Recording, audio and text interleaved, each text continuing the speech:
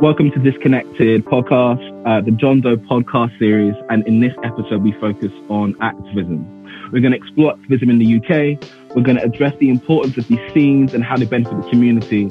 And we're also going to look at the impact coronavirus has had on activism, young people, and the lasting effects on what they will be.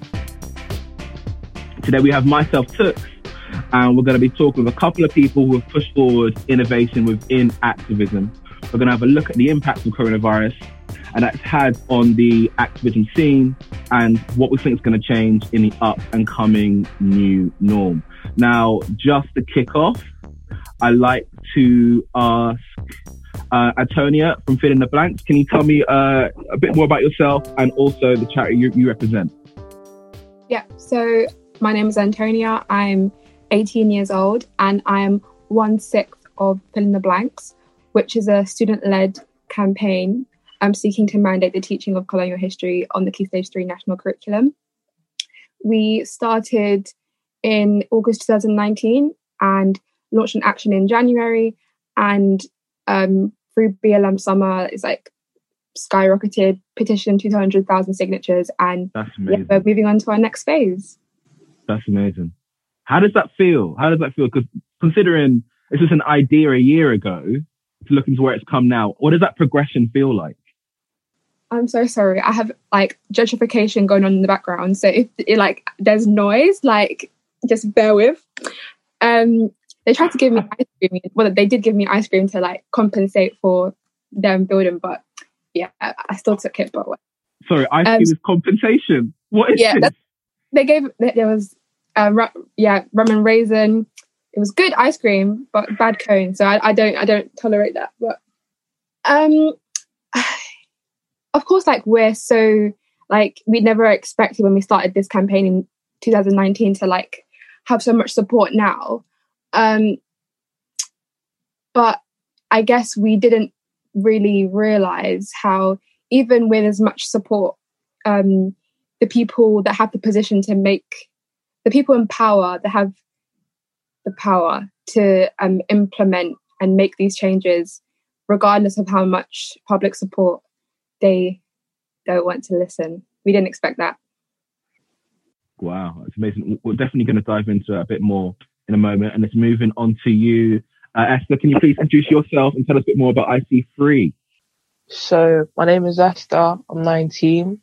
I'm part of a activist group called IC3. And we're trying to end the criminalisation of Black and brown students in the education and criminal justice system. We launched in August, so it's been a year since the campaign's been active. We've had 2 actions. We've had a bus stop poster action, and we've had a cage stunt. I saw that. I saw the bus stop one. It was cool. Yeah, it was crazy because Special Patrol Group, they're an activist group that just basically take activist artwork and put it everywhere, right? So on the day of our actual action, the cage stunt, we just saw our Twitter and our Instagram was blowing up with these posters, and I was like, whoa, this is cool. Do you know what I mean? A lot of people reacting to it, and I think what we're trying to do, because based off our experience, there's 5 of us, and based off all of our experiences of internal exclusion, we understand how it isolates a person and how it can basically demotivate them to come from school, and you know what I mean? So kids are supposed to be going to school for education. There shouldn't be police presence in school. I've been in school and there's police walking around. I'm just that was my experience too. This is not it. We're not criminals. Do you understand? And even little things inside the school, especially internal exclusion, the way they would set up was solitary confinement. You would be blocked off from other people. You would have a table that surrounds you, so you can't talk to other people. You couldn't go to the toilet at a certain time. You could eat at a certain time. It was just really very programming you to get ready for prison type thing. And we want to break that chain, because I did enjoy school, but it was combated with isolation. So we're just really trying to work with the community and the schools that we're with, and we're recently working with Lambeth Youth Council, and hopefully we'll talk to a lot of schools in Lambeth to change what's going on in the schools. No, I think they're both incredibly interesting. And just thinking on the IC3 point, looking back to when I was in school, it's strange that that kind of seclusion was normal. Like, if you talk to friends who go to schools in different like European countries, the idea of putting a child in a room, locking them off from their friends is insane, but it's normal here. But anyway, I digress. We'll jump into the question. So the first question I have is that for both of you, what made you start up your organizations, your charities? Well, I'll speak a bit on me, but I'll talk about Antonia because I saw Antonia. Because basically, my both our campaigns were launched through the Advocacy Academy, which what is that? Oh, it's an organization. No, of course, it's an organization for young people that want to get involved in social activism. And in last year February, they came to my school and they gave an assembly, and it was very like passionate, it was very like powerful, and it was like, so he wants to join. And I was known in my school for being a bit of a Malcolm X type person because my school didn't do Black History Month, so I'd always advocate for that. So everybody looked at me like, you best go to this. And I went, did the interview process, got in, and I remember the first day I saw Antonia, like at the same time he was walking to get there, and I was like, oh, this is gonna be good. So like that's how I got started, through advocacy. And that led to IC3. Yes. And Antonia, for you? Yeah, so with advocacy, the first question they ask you is what makes you angry in the assembly, in the interview, when you get there, like that's the main thing. And that is because like a lot of young people that like are on the receiving end of a lot of oppression do like bottle up with no avenue to like tackle it. The result is this pent up anger. So with that question, what makes you angry? Like for me, it was like this sense of disillusionment. But when I like digged in deeper, I found that it was this absence and just awful teaching of colonial history that really just I found shocking that was part of our education system. So to give an example, in year 8, when I was taught about the British Empire, my teacher gave us the map, the 25% British Empire covered the world, biggest empire in the world. Blah, blah, blah. And instead of like saying, oh my God, look at the violence that it took to conquer all these lands, it was very much like, isn't it amazing how, an island as small as Britain could conquer 25% of the world and have the biggest empire. And for a classroom in South London, like mainly like Black and ethnic minority students with heritage from former British colonies, sitting there and taking that in and thinking, well, yeah, I should be proud of the British Empire.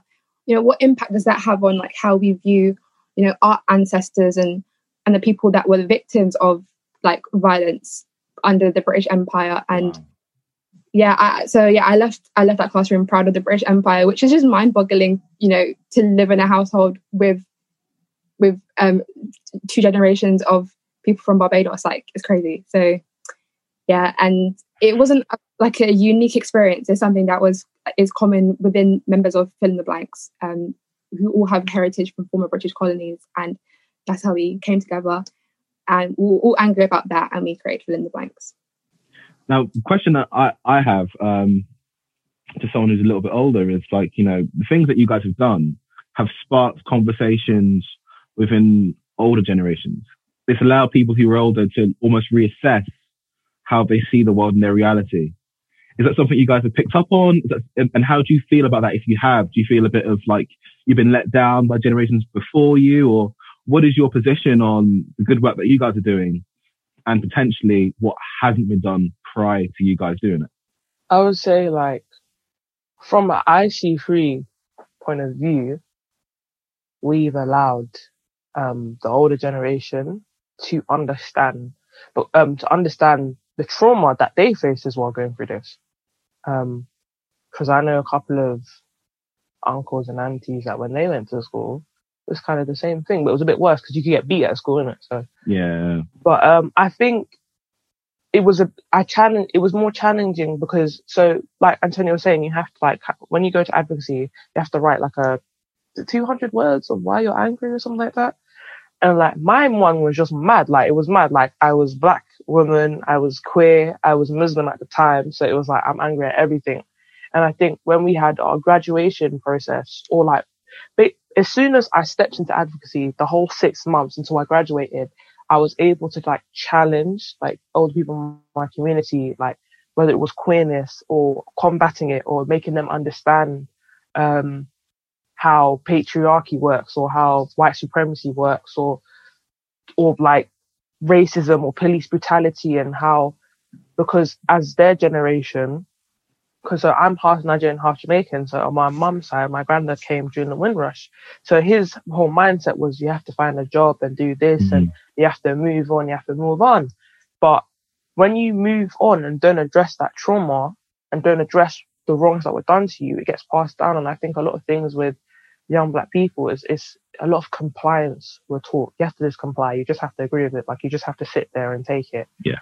But I feel like with advocacy, it gives you the information, context, knowledge, and the right words to combat that with your older generation and talk to them. And I feel like a lot of the older generation I talk to now have changed their perceptions on a lot of things. So yeah, it's really good. That was beautifully said, first off. And anything to add there, Antonia? Yeah, I would say in the context of like fill in the blanks, and like the generations that have gone before us, I would say we very much stand on the shoulders of those who came before us. So like we could not be where we are today without the amazing work of the Runnymede Trust, which we are always like, we always use their reports. They're like, they're just amazing. And the fact that they have been like, them like championing empire migration and having all this evidence, and the government still not listening, has, I think that them facing this obstacle before us and then us hitting that obstacle now has made us realize maybe we need to like think of this in a very long game. We're saying 10 years now, and also widening it up, so including changing hearts and mind with the public, running events like, I don't know, Glastonbury, but smaller. Could you imagine? But yeah, we're taking a much more holistic approach, and not just the let's go to the people in power, because we need to take it way back now, because yeah, it's a very long road ahead. No, it's amazing. I mean, one of the things that I really appreciate from what you guys do is that from when I was younger, the thing I always hear, it's a system, but you guys are finding a way to tackle and question that and find a way to circumvent that, which I think is just incredibly powerful, man. So I guess you guys have kind of answered some of this, but the next one is, how has the local community reacted to what you're doing? Community, wow, if we're talking about local community, a lot of people in the state I live in don't even know the work I do, right? But the people in general, because in Brixton is where we did their actions, so the reaction and the response, people walking past, picking up leaflets, asking questions, what's going on, how can we get involved, and seeing people retweet and post it and share it was just like, wow, like people actually care about this. And just to touch on what you said about the system, there was I can't remember what song it was, there was a lyric where it was like, to beat the system, you have to understand it first, right? You can't just go and like go for the system because it's wrong. We all know it's wrong, right? But you have to, like Antonio says, change the hearts and mind of people, the local people and the mass population, because we can organize people. Be like, I don't have a lot of money, like I'm not gonna lie, innit? But I can organize my people. And if you show 100, like for example with BLM protests, like at the first one, kid you not, there was over like 60, 70,000 people there.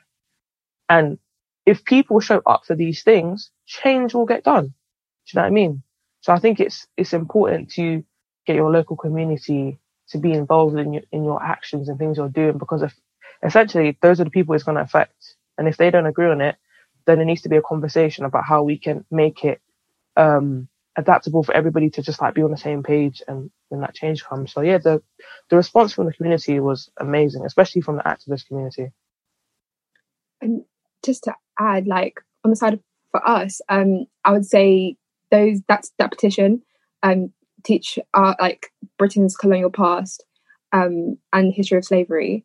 getting like 200,000 plus signatures like so quickly was amazing. And like that one petition has meant that it's been debated in Parliament. And then we've seen like the government have had to say what their stance on it. And like I think Kemi Badenoch, the current Women's and Equalities Minister, saying that she stands unequivocally against critical race theory and how we shouldn't teach about white privilege, or and how that conversation of that petition has gone into that, and how we shouldn't we shouldn't feel bad about teaching the history of these islands. I think it really illustrates how this government views like the history of the British Empire and also Black history.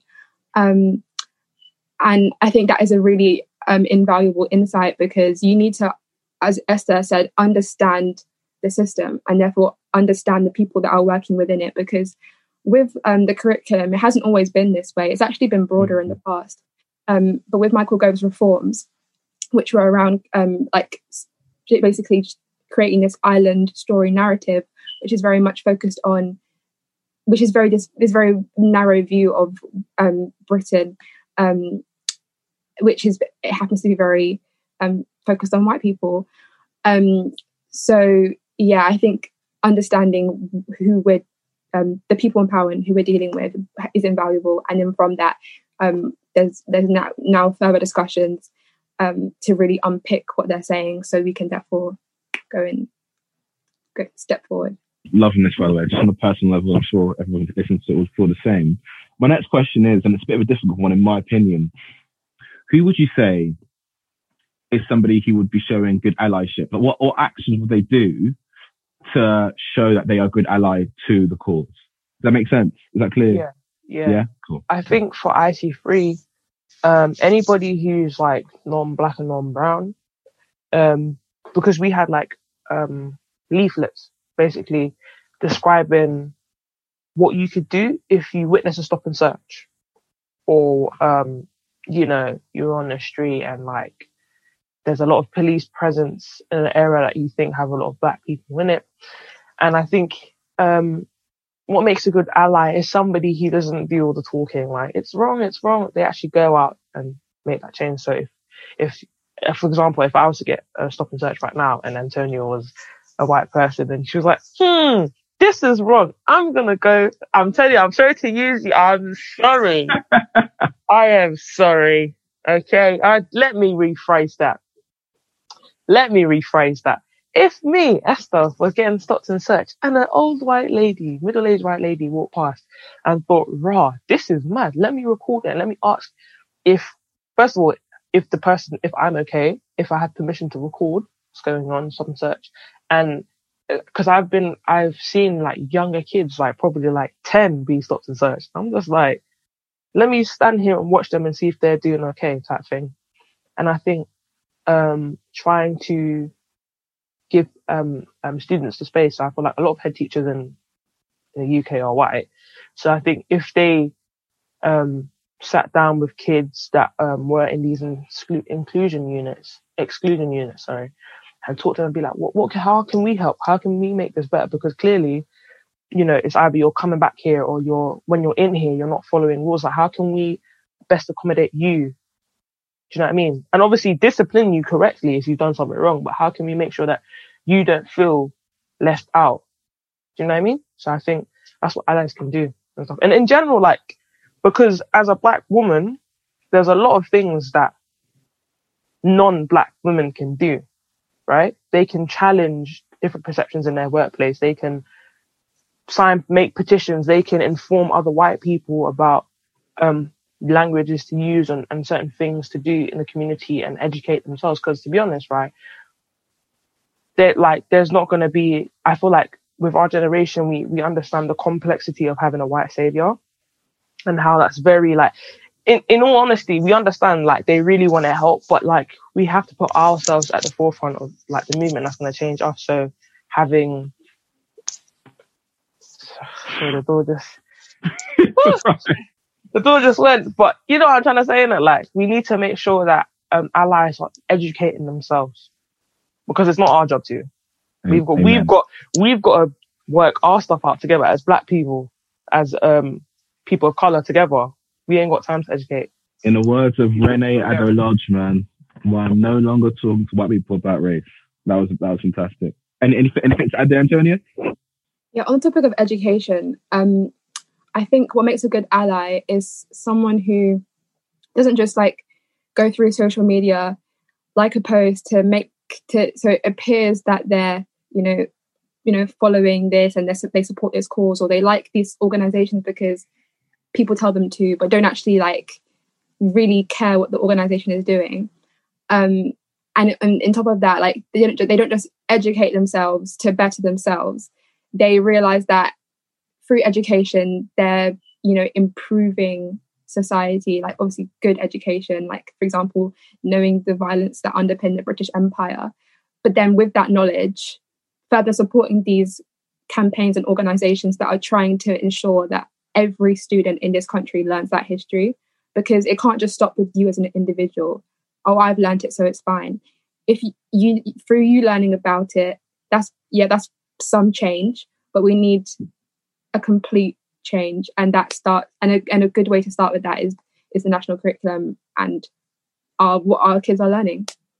And do you think there has been like a reaction to what you guys have created, positive or negative, from both the community and media as a whole?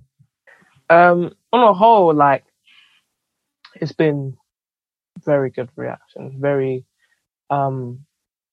loving, caring reactions, seeing people actually be like, wow, this is mad. Like, I didn't even know this was going on. We had a couple of people in the comments for it, like in our pictures, it's not only affecting black people, and I'm just like, because at the time we got a lot of press coverage. It was literally when we did our cage stunt, but obviously the poster thing was going off as well, so our following was going up, and we were seeing the comments there, and literally after we just did the action of, it's not only black people, and you people with your race thing, and seeing that, it's just like, you obviously want to get mad, you want to get angry, but you have to understand that there's ignorance, right? The way white supremacy works is that you have people that are knowingly know how the system works and choose to continue in that path. You have people that are affected by it, and they're just people that they have been raised in it. It's in their subconscious. They don't know any other way, right? So you don't want to, and plus we have to represent the campaign. We just can't be out here like, what? Like, what? Meet me around the corner. We can't do all of that. We have to take a more, a calmer approach. So the way we approach comments like that is like factual based, having statistics and showing them this is that, here you go. And like, whether you like it or not, it's the truth. Do you understand? So, but on a whole, it's been very good reactions. So yeah, we've had positive reaction, a lot of support from the public, but with that has come more negative attention. So I think our first confrontation with it was when we had our Guardian our article in the Observer, and there was like people obviously talking about how the empire was mutually beneficial trains, with no context of who were those trains, who were they for, what resources were they extracting and for who. But anyways, I digress. And I would say the other opposition we've like faced now is like, it's not directed at us, but it is very much in our in our sphere. So obviously with the toppling of Edward Colston's statue, and then and then for some reason, like the call to teach about Britain's colonial past went into this cultural war of you want to rewrite history. And if anything, that is completely what we're against. Like, we want to tell the true story of history. Like, you guys are the ones who've been rewriting it. Like, so there's this Common Sense group that they call themselves, of 59 Conservative MPs and 7 peers. And they've created this coalition against people like us who are trying to teach this history. And they say that they are against they say that history must neither be sanitized nor rewritten to suit snowflake preoccupation. They actually wrote snowflake preoccupation. Yeah, this is an open letter in the Telegraph, and yeah, they said they formed to speak for the silent majority of voters, and a clique of powerful, privileged liberals must not be allowed to rewrite our history in their Sounds image. very dog whistly to me. No, it's full of dog whistles. They even said woke agenda and cultural Marxist dogma. So, I mean, how does it feel at 19 to have people who were in Parliament trying to come at what you're saying? Because it's quite an unusual situation. Do you know what, Antonia? This is your question, yeah, but babes, please let me hop on this quickly, yeah? Because what she just said, yeah, like, that just, it makes me mad, but it also makes me look at the world and be like, this is exactly why you lot need to be doing what you're doing. Like, like when I saw Fill in the Blanks doing their thing, I was like, yes, get in the newspaper, get on these articles, because trust me, like, there's people that are just so like, they care about statues more than they care about human beings. Like, I watched Small Axe the other day, Mongo. Oh, no spoilers. I haven't seen it yet. I need to see You haven't seen it? Okay, I won't spoil it. I won't spoil it. But like, watching that and like, what am I talking about? It's fact. Spoil it. Like, it's literally happened. No, but literally, like, it's about a shop that was being raided by police, racist police, right? In the 70s, if I'm corrected, right? Correct. And they obviously, everybody got off not guilty, which was very amazing at the time. And it was the first case to open a discussion about racial abuse in the police system. But it's mad. That's part of our history. And I didn't know that story until this came out. Do you get what I'm saying? And there's a thing of, obviously there's a lot of black supremacists around spreading all of this. Like, if we like learn ourselves, then we can know. So, which makes sense to a little bit of extent. Like, the thing with Malcolm X, the reason why he's I don't want to say idol, he's my hero, because he was like, listen, if people were telling you you were slaves, you was this, you was that, you was this, or saying how it was good for you, like Manifest Destiny, you will believe it. And you will continue to believe that your children and your grandchildren. But the minute like a campaign like Fill in the Blanks comes in and says, you know what, let's challenge this perception, let's tell the truth, because we know the truth, right? I'm so sorry, Anthony, ask the question. That just made me mad. That made me mad. It's a great intro. And also, like, that show and that series is important. The Small Axe series is important. Listen, watch it, and there's a new episode coming this Sunday. Yep. So,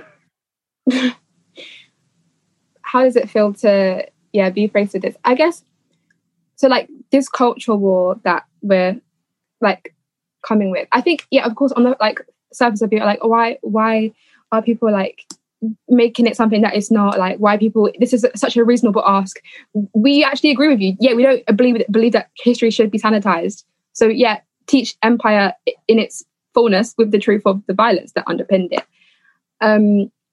So I guess what is the thing that I didn't know with the culture war is that, I guess, okay, with the culture war, the kind of half glass full way of looking at it is that a culture war is not created if you're not seen as a threat.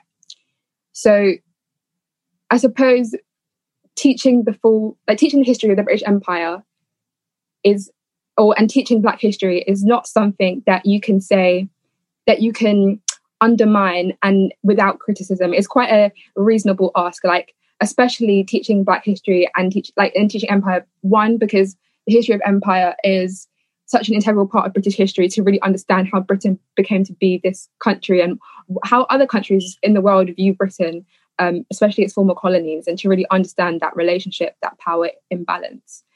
And then with Black history, how can you not teach the history of 28% of, the students in this country? Like, so, I think it indicates that they see the increasing support that we're receiving, and the fact that there is a public, like, sympathy with our cause.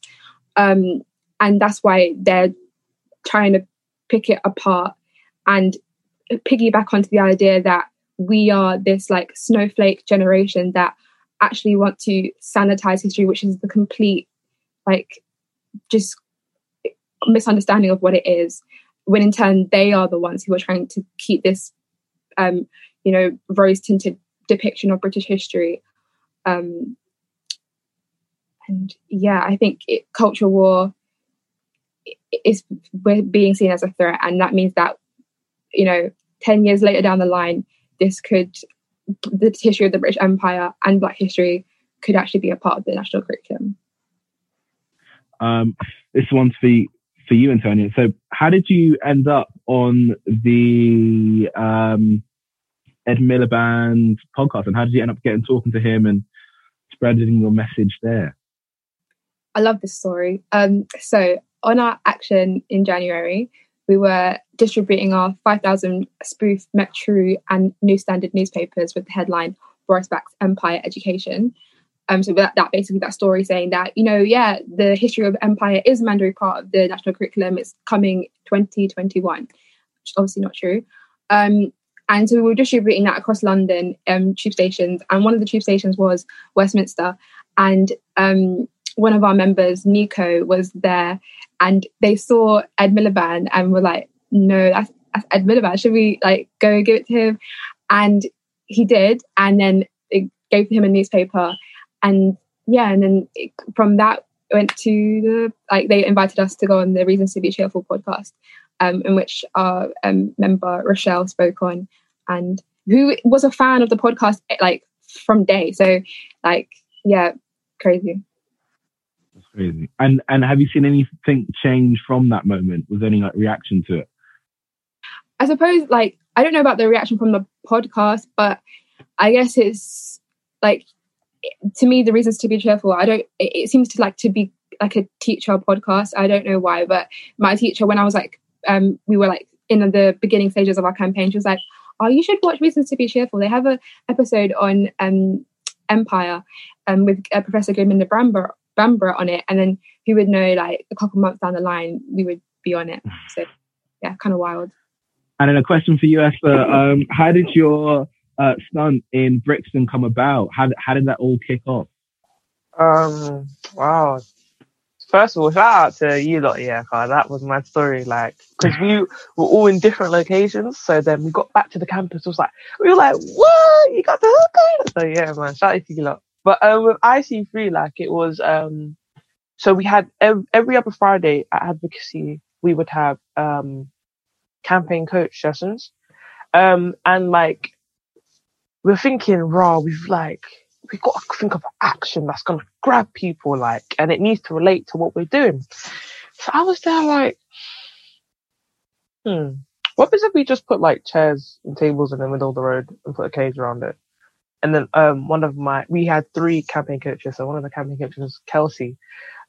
He's a very she loves abolition of prisons and everything. So she's very radical and stuff like that. She was like, that's a great idea and we're going to do it.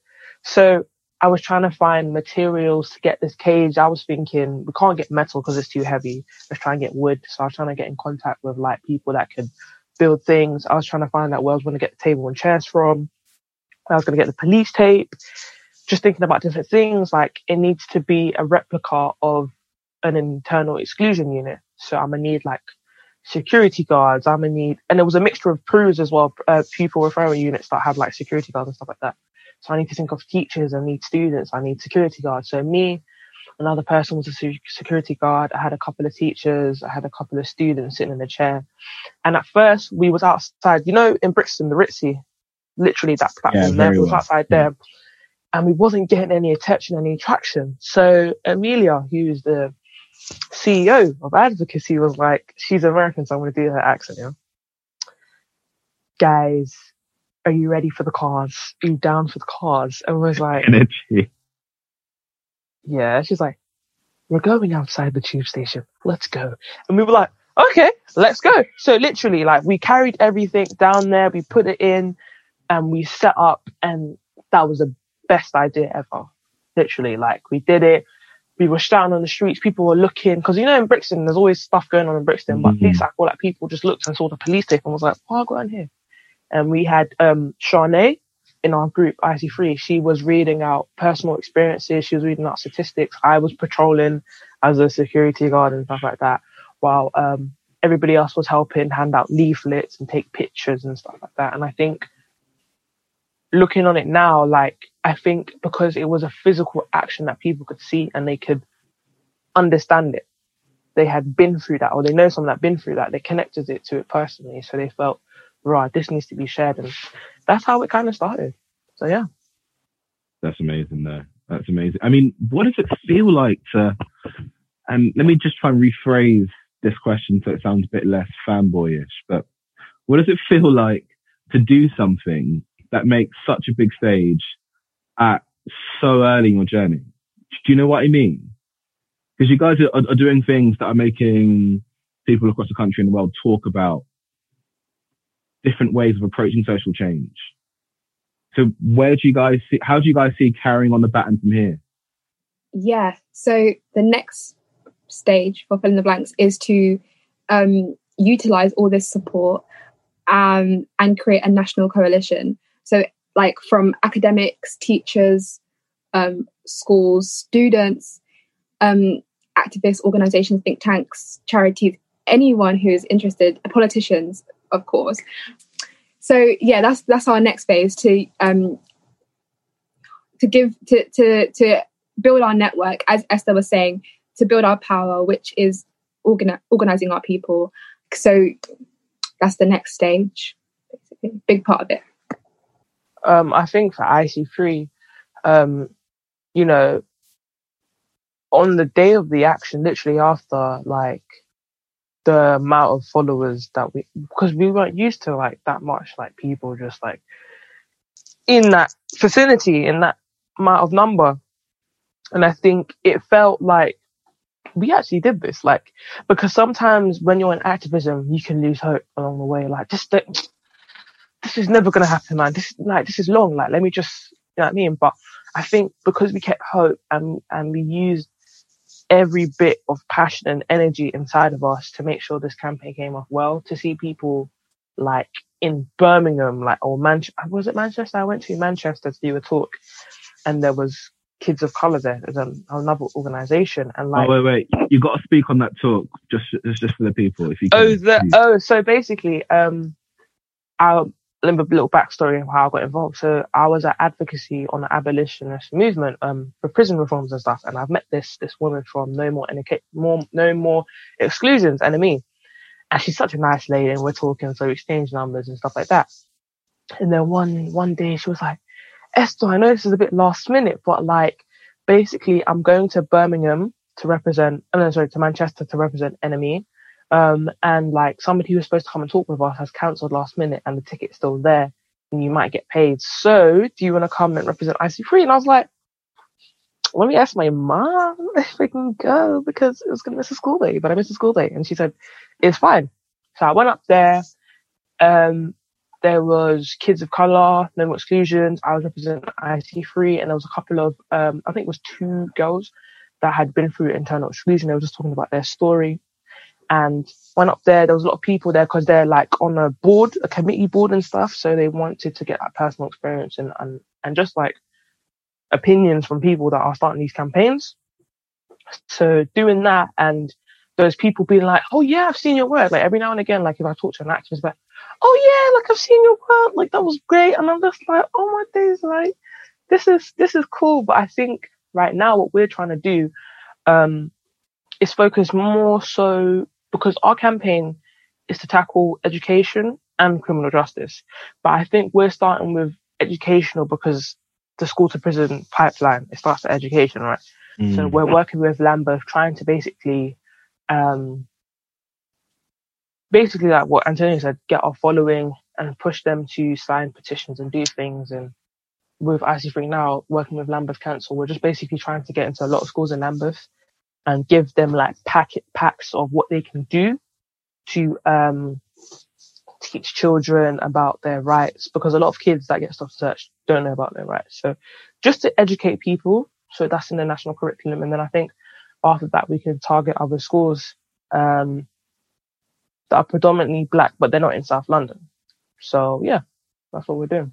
Now, here's one question that I have, and I feel like there's always a bit of an interesting relationship between particularly activism and brands, and how often they can jar quite a lot, you know.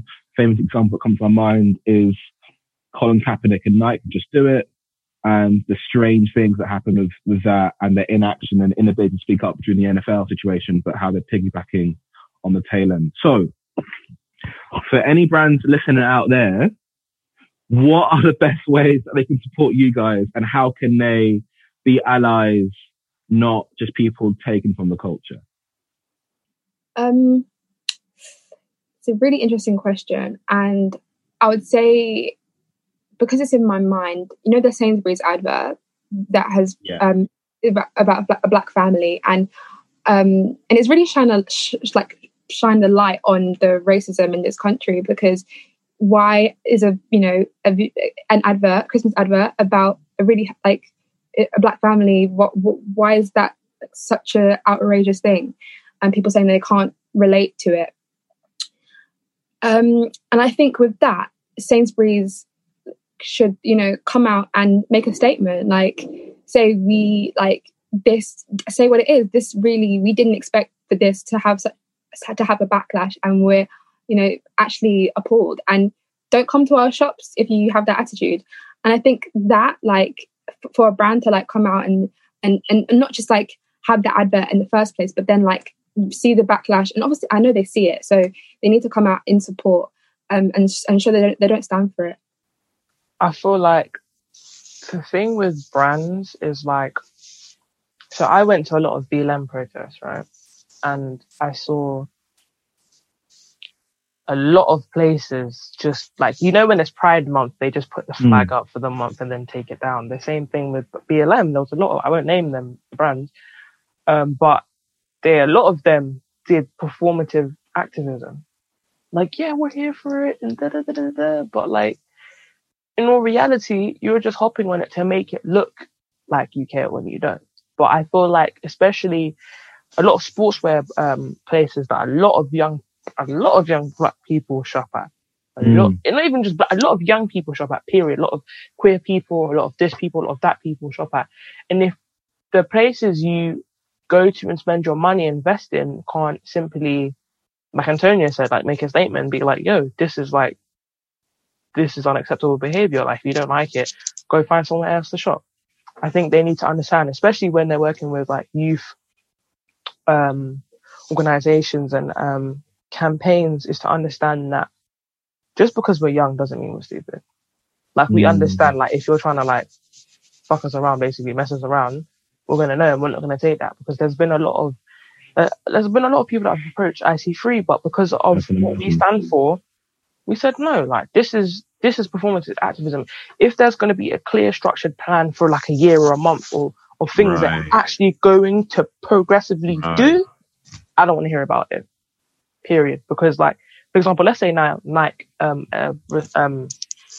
to IC3 and listen, we like what you're doing, we want to collab, collab with you on activism. I'll be well, one thing we can do is try and get some young black artists, design makers, and maybe they can put a collection line together, and all the money proceedings or some of it goes to educate and that's a different type of thing. Opportunities, do you know what I'm saying? It's different than coming to actually go, listen, we've got a new line coming out, if you just model it and It's just that sounds so great, but I would listen, I can't lie to you. You guys can't hear this, but Antonio had a big reaction to that statement. No, but imagine though, imagine if Nike came to fill in the back, listen, do you know what? Yeah, we just love you as activists. Can you model? It's yeah, you shouldn't ask me from an activist point of view. You should just ask me from me point of view. Do you want to model for me, type thing? If you're going to have a plan to actually change people and educate them, I'm there for it. If not, there better be bare zeros on the end of that. I'm joking. So it's got to be a long-term plan. It can't just be a stunt campaign. It can't just be people on bikes running around the Stormzy or whatever saying how great X brand is. You've got to be an actual ally. I think the worst inquiry we got from a brand was, can you model our new line of bikinis? Yeah. You tell me the relevance to our campaign with bikinis. And we're students. That was the worst. So yeah, that's that we really get that. So yeah, A whole bikini. bikini line, yes. Damn, they were desperate. Okay, so definitely don't come to activist brands or don't come to activist groups with offerings of bikini sponsorships because that's not the one. Quite simply. Okay, so we're gonna have to wrap up because I think I'm literally running up now. But so I'm gonna start off with you, Esther. If you could just shout out IC3, shout out the handles and anything that you've got coming up soon, that'd be great as well. Yes, so shout out to IC3. Our Instagram and our Twitter is at IC3UK. Make sure you follow us. We've got a lot of things coming. Look on our posts, educate yourself, share it with people. And yeah, just wait for the things we're going to do. Can't really talk on it because it's a bit top secret, but just know we're working in the local community. And yeah. Amazing. Love it. And then again, for you, Antonio, can you just go in there and just shout out some things to fill in the blank and the handles and what's coming up next? Yeah, so Fill in the Blanks, you can follow us on Instagram at Fill in the Blanks UK, and then on Twitter, Fill in the Blanks, but without the E in the. We couldn't have the handles were all taken. And what's next? So, okay, and if you want to be an ally, so sign a petition. It's on our Instagram, and we have lots of links and resources on there.